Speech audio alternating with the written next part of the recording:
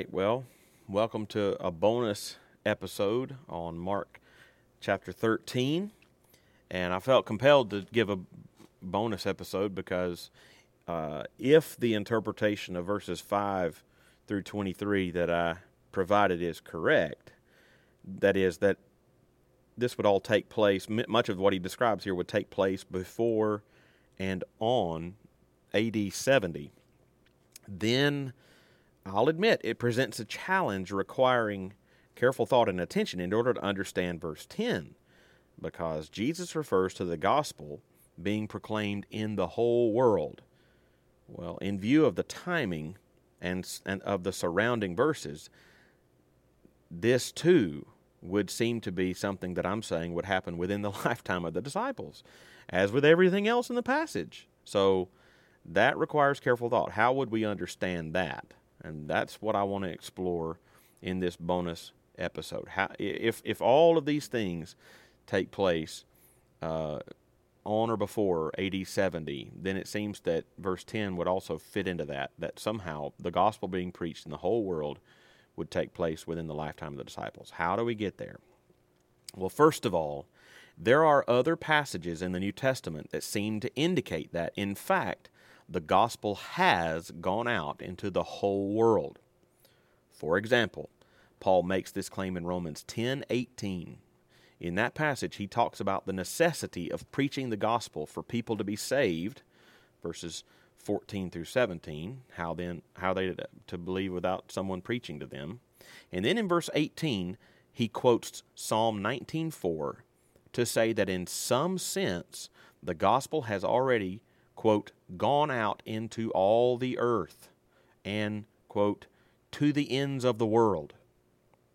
Additionally, in his letter to the Colossians, Paul mentions how the gospel came to the Colossians, chapter 1, verses 5 and 6, the gospel came to the Colossians, quote, as indeed in the whole world it is bearing fruit and growing. Later in that same chapter, in Colossians 1, verse 23, Paul says, the gospel, quote, has been proclaimed in all creation under heaven. So at some level, and in some sense, the great missionary preacher Paul thought of the gospel as having already come to the whole world and having been proclaimed in all creation under heaven. That's his own words.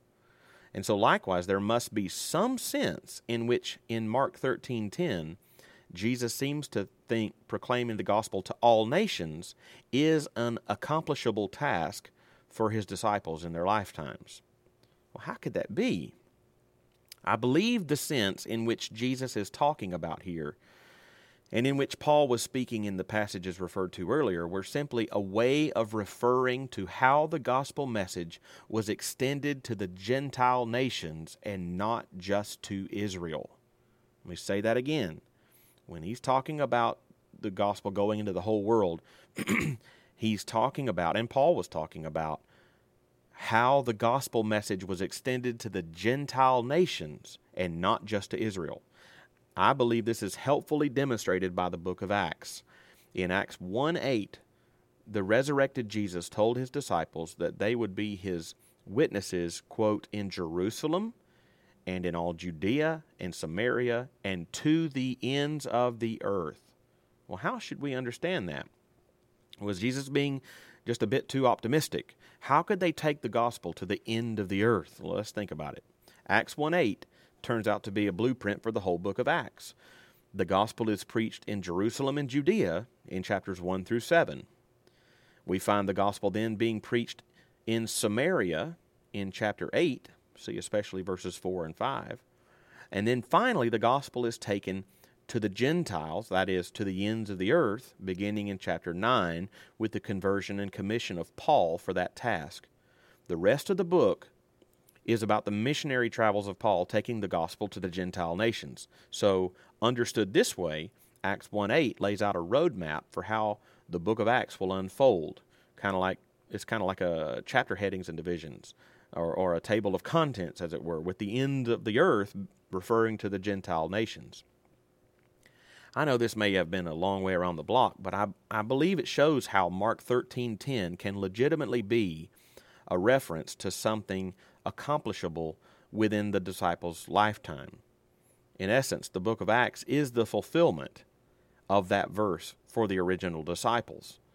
They themselves would proclaim the gospel to all nations, or to the end of the earth, in the sense of taking the gospel outside the confines of Israel and out into the world of the Gentile nations and people. A corollary to this interpretation is the question then of our present-day missionary responsibility to preach the gospel and take the gospel to the whole world ourselves. Somebody might hear that interpretation and say, well, see, the first disciples already did that for us. But that, I repeat, that would be a complete misunderstanding of what has been said. Are we to believe that the missionary task was fulfilled completely in the lifetime of the disciples, and therefore we no longer bear that responsibility? Absolutely not. The Apostle Paul himself certainly didn't understand his own words that way. For example, in the same letter, Romans, in which Paul had said in Romans 10:18 that the gospel had already gone out into all the earth and to the ends of the world, in that same letter, same Paul, he was still compelled and knew his responsibility in chapter 1 and in chapter 15 was to preach it to those who have never heard. And furthermore, even after he told the Colossians that the gospel had in some sense gone into the whole world and in all creation under heaven, Colossians 1:6 and 23, Paul, in the same letter, still spoke of the mandate to preach and to teach and to warn everyone in Colossians 1:28. Note how the word everyone appears 3 times in Colossians 1:28, if you're looking at that verse. Therefore, in the mind of Paul, he could say that in one sense the gospel had gone out into all the earth because it had been preached to the Gentiles now and not just to the Jews, and in a completely different sense realized the need and compulsion to still, according to Romans 15:20, to preach the gospel where Christ has not already been named. So, to tie up the loose ends with Mark 13:10, Jesus is speaking to his 12 disciples, telling them that their task was to take the gospel to all nations, in my view, referring to the Gentile nations and not just the Jews. And in the process, they would undergo intense persecution. See verse 9. Jesus is simply telling them that to be prepared and not to worry because the Holy Spirit will be with them and empower them in those moments, verses 11 through 13, also Acts 1:8. He encourages them to endure to the end. All of the events of the book of Acts appear to have taken place before the Roman destruction of Jerusalem and the temple in AD 70. So Jesus' prophetic word, in my mind, to his disciples in verse 10 came to pass. And this doesn't lessen the urgency of our missionary responsibility today one little bit. And there is your bonus episode on Mark chapter 13.